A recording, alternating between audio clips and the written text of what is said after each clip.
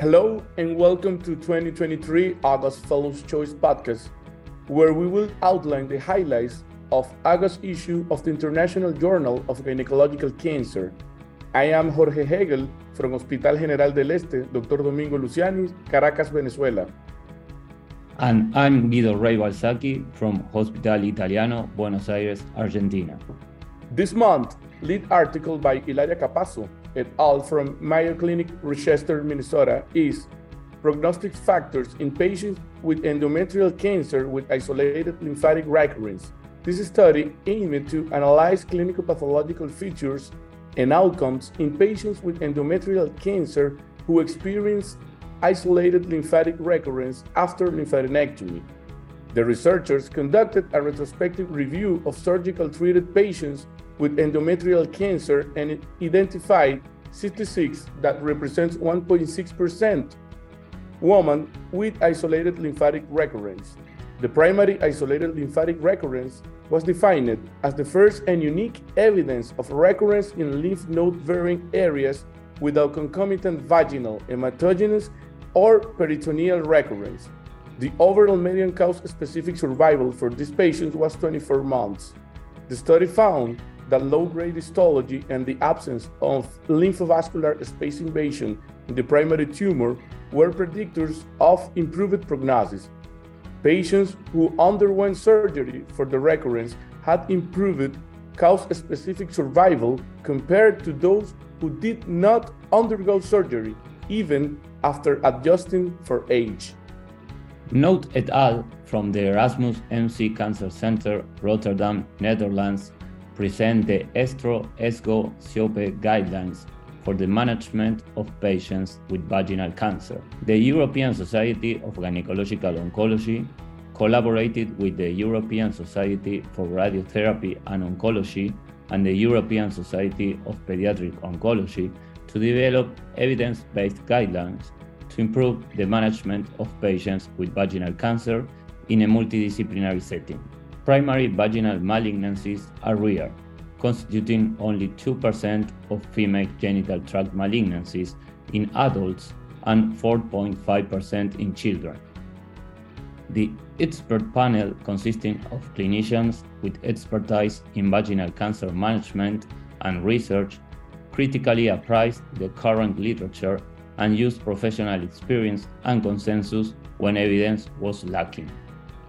The guidelines encompass diagnostic pathways, surgical, radiotherapeutical, and systemic management and follow-up for adult patients, including rare histological subtypes, and pediatric patients with vaginal tumors, including rhabdomyosarcoma and germ cell tumors. Morgan et al. From the Christie National Health Service Foundation Trust, Manchester, United Kingdom, present the study Homologous Recombination Deficiency in Newly Diagnosed Figure Stage 3 and 4 High-Grade Epithelial Ovarian Cancer, a multinational observational study. This study aimed to evaluate the effectiveness of olaparib plus bevacizumab maintenance therapy in women with newly diagnosed advanced high-grade ovarian cancer with a deficiency in homologous recombination. The researchers analyzed data from the first years of routine homologous recombination deficiency testing in the National Health Service in England, Wales, and Northern Ireland, conducted between April 2021 and April 2022. They used the Myriad My Choice companion diagnostic to test tumor tissue from 2,829 patients. The result showed that 60% of tumors had a BRCA1 and 2 mutation, and 37% had a genomic instability score over 42, indicating homologous recombination deficiency. Tumors with a high genomic instability score were more likely to be BRCA1 and 2 wild type. The study highlights the importance of proper tumor selection to minimize assay failure and demonstrated the successful implementation of testing across the National Health Service using centralized funding and the Genomic Laboratory Hub network. Janib et al. From the University of Texas MD Anderson Cancer Center, Houston, Texas, United States, present the commentary. psilocybin-assisted psychotherapy for cancer-related anxiety and depression. Women with gynecologic cancers, especially in late stages, often face physical and psychological challenges, leading to existential uncertainty and fear of death. Conventional therapies may not be feasible due to time constraints and fatigue. Psilocybin, a psychedelic substance, has shown promise in treating anxiety, depression, and end-of-life distress in other cancer patients. Research has demonstrated lasting benefits after just 1 or 2 psilocybin-assisted psychotherapy sessions, unlike traditional antidepressants that require chronic use.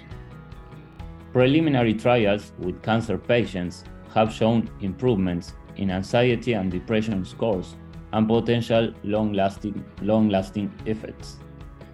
A new study at the University of Texas MD Anderson Cancer Center will explore the safety and benefits of psilocybin in gynecologic cancer patients on maintenance therapy who are experiencing mental health challenges. Binoy et al. From the Fondazione Policlinico Universitario a Gemelli Institute of Hospitalization and Scientific Care, Rome, Italy, presents the study Impact of Comorbidities and Extent of Lymphadenectomy on Quality of Life in Endometrial Cancer Patients Treated with Minimal Invasive Surgery in the Era of Sentinel Lymph Nodes. The aim of this study was to identify predictors of quality of life in patients undergoing surgical staging with sentinel lymph node biopsy or lymphadenectomy for endometrial cancer. Patients who had minimal invasive surgery for primary endometrial cancer and the Mayo Clinic were surveyed using the Quality of Life Survey and a lymphedema screening questionnaire. Multivariable analysis revealed that obesity, lower extremity lymphedema, and kidney disease significantly and negatively impacted global quality of life.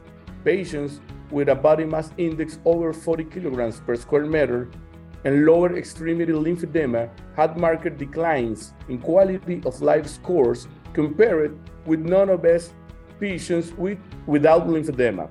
However, there was a little difference in quality of life between the sentinel lymph node and lymphadenectomy groups. The study suggests that addressing lower extremity lymphedema and obesity may improve quality of life in these patients. Stana and Akat Borrego et al. From the University of Rome, La Sapienza, present the article Context-Dependent Environmental Associations with Endometrial Cancer Histotype and Genotype. The objective of this study was to investigate the association between aging, body mass index, and MLH1 methylation in sporadic endometrial cancer. MLH1 loss due to methylation is a common molecular change in endometrial cancer, and environmental factors, including nutrition and aging, can impact gene methylation. The researchers conducted a retrospective review of endometrial cancer patients, identifying 114 with mismatch repair deficient tumors associated with MLH1 methylation and 349 with mismatch repair proficient tumors. Mismatch repair deficient tumors were found to be associated with older age and higher incidence of lymphatic vascular space invasion. The relationship between MLH1 methylated tumors, age, and BMI varied depending on the tumor grade, suggesting a complex and potentially modifiable association between BMI and the molecular characteristics of endometrial cancer. Chua et al. From the University of California Davis Health System in Sacramento, USA, present the study Publication Rates of Podium Presentations at the Society of Gynecologic Oncology annual meetings. The study aimed to determine the publication rates of podium presentation from the 2017 and 2018 Society of Gynecologic Oncology annual meetings and to identify predictors of oral presentation that resulted in publication. The researchers reviewed podium presentations from these meetings and evaluated abstracts for publication within a 3-year period. The results showed that 57.3% and 56.6% of podium presentations from the 2017 and 2018 meetings were published in peer-reviewed journals within 3 years. There was no significant difference in the mean time publication between the 2 years. Funding status, clinical trial study design, and preclinical research were positively correlated with the likelihood of publication. The study emphasized the importance of timely publication in disseminating clinical information to the medical community. He et al. From Sun Yat-sen Memorial Hospital, Guangzhou, China, present the study Interstitial Lung Disease in patients treated with PARP inhibitors, analysis of results from clinical trials and the FDA Adverse Events Reporting System database. The objective of this study was to assess the risk of interstitial lung disease associated with PARP inhibitors and characterize its clinical features. The researchers systematically reviewed phase 3 randomized clinical trials and pharmacovigilance studies to analyze the relationship between PARP inhibitors and interstitial lung disease. The analysis of 5 randomized clinical trials involving 2,980 patients showed that PARP inhibitors had a tendency to increase the risk of interstitial lung disease compared to controls, but the difference was not significant. However, the pharmacovigilance study indicated a significantly increased reporting of interstitial lung disease with PARP inhibitors, particularly olaparib. A total of 170 cases of PARP inhibitors-related interstitial lung disease were included in the pharmacovigilance study, with a median latency of 99 days. Most patients discontinued PARP inhibitors. Over half achieved remission, and no deaths were reported. Guido et al. From Institut Curie, Paris, France, presents the society statement, an easy, fast, and accurate way for implementing the standards of care for the management of patients with endometrial carcinoma into daily clinical practice. The European Society of Gynecological Oncology, European Society for Radiotherapy and Oncology, and European Society of Pathology collaborated to publish comprehensive guidelines on the diagnosis and treatment of endometrial carcinoma in a multidisciplinary setting. To facilitate implementation, they developed a free download mobile application. The application includes 2 interactive decision tools, one for identifying recommended surgical steps based on preoperative risk group, that's a tool number 1, and another for prognostic risk group allocation and adjuvant treatment decision making after primary surgery, integrating clinical pathological and molecular markers. That represents a tool number 2. The application also contains algorithms and guidelines on relevant issues. The article demonstrated practical examples of using the decision tools, highlighting how the application provides fast and accurate responses to complex clinical questions. The application content will be updated based on new evidence and user feedback. Melissa Welham-Incy et al. From Charité Universitat Medicine Berlin, Germany, present the clinical trial, the CORE Innovation Trial. This study aims to analyze the impact of a personalized pre-rehabilitation strategy combined with an enhanced recovery after tertiary ERAS pathway on severe postoperative morbidity in patients with advanced ovarian cancer undergoing cytoreductive surgery. The trial involves a prospective, controlled, non-randomized, 2-center clinical study with multiple control groups. Patients with ovarian, fallopian, or primary peritoneal cancer undergoing primary surgical treatment are included in the intervention group, receiving a standardized frailty assessment, a personalized multimodal pre-rehabilitation program, and perioperative care according to the ERAS pathway. The primary endpoint is a reduction in severe postoperative complications with 30 days after surgery.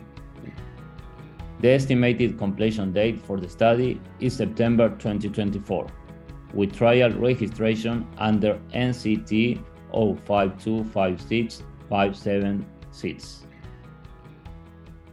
Hope you enjoyed the talk podcast prepared by us. We hope to see you soon at the September IJGC August Talk Podcast.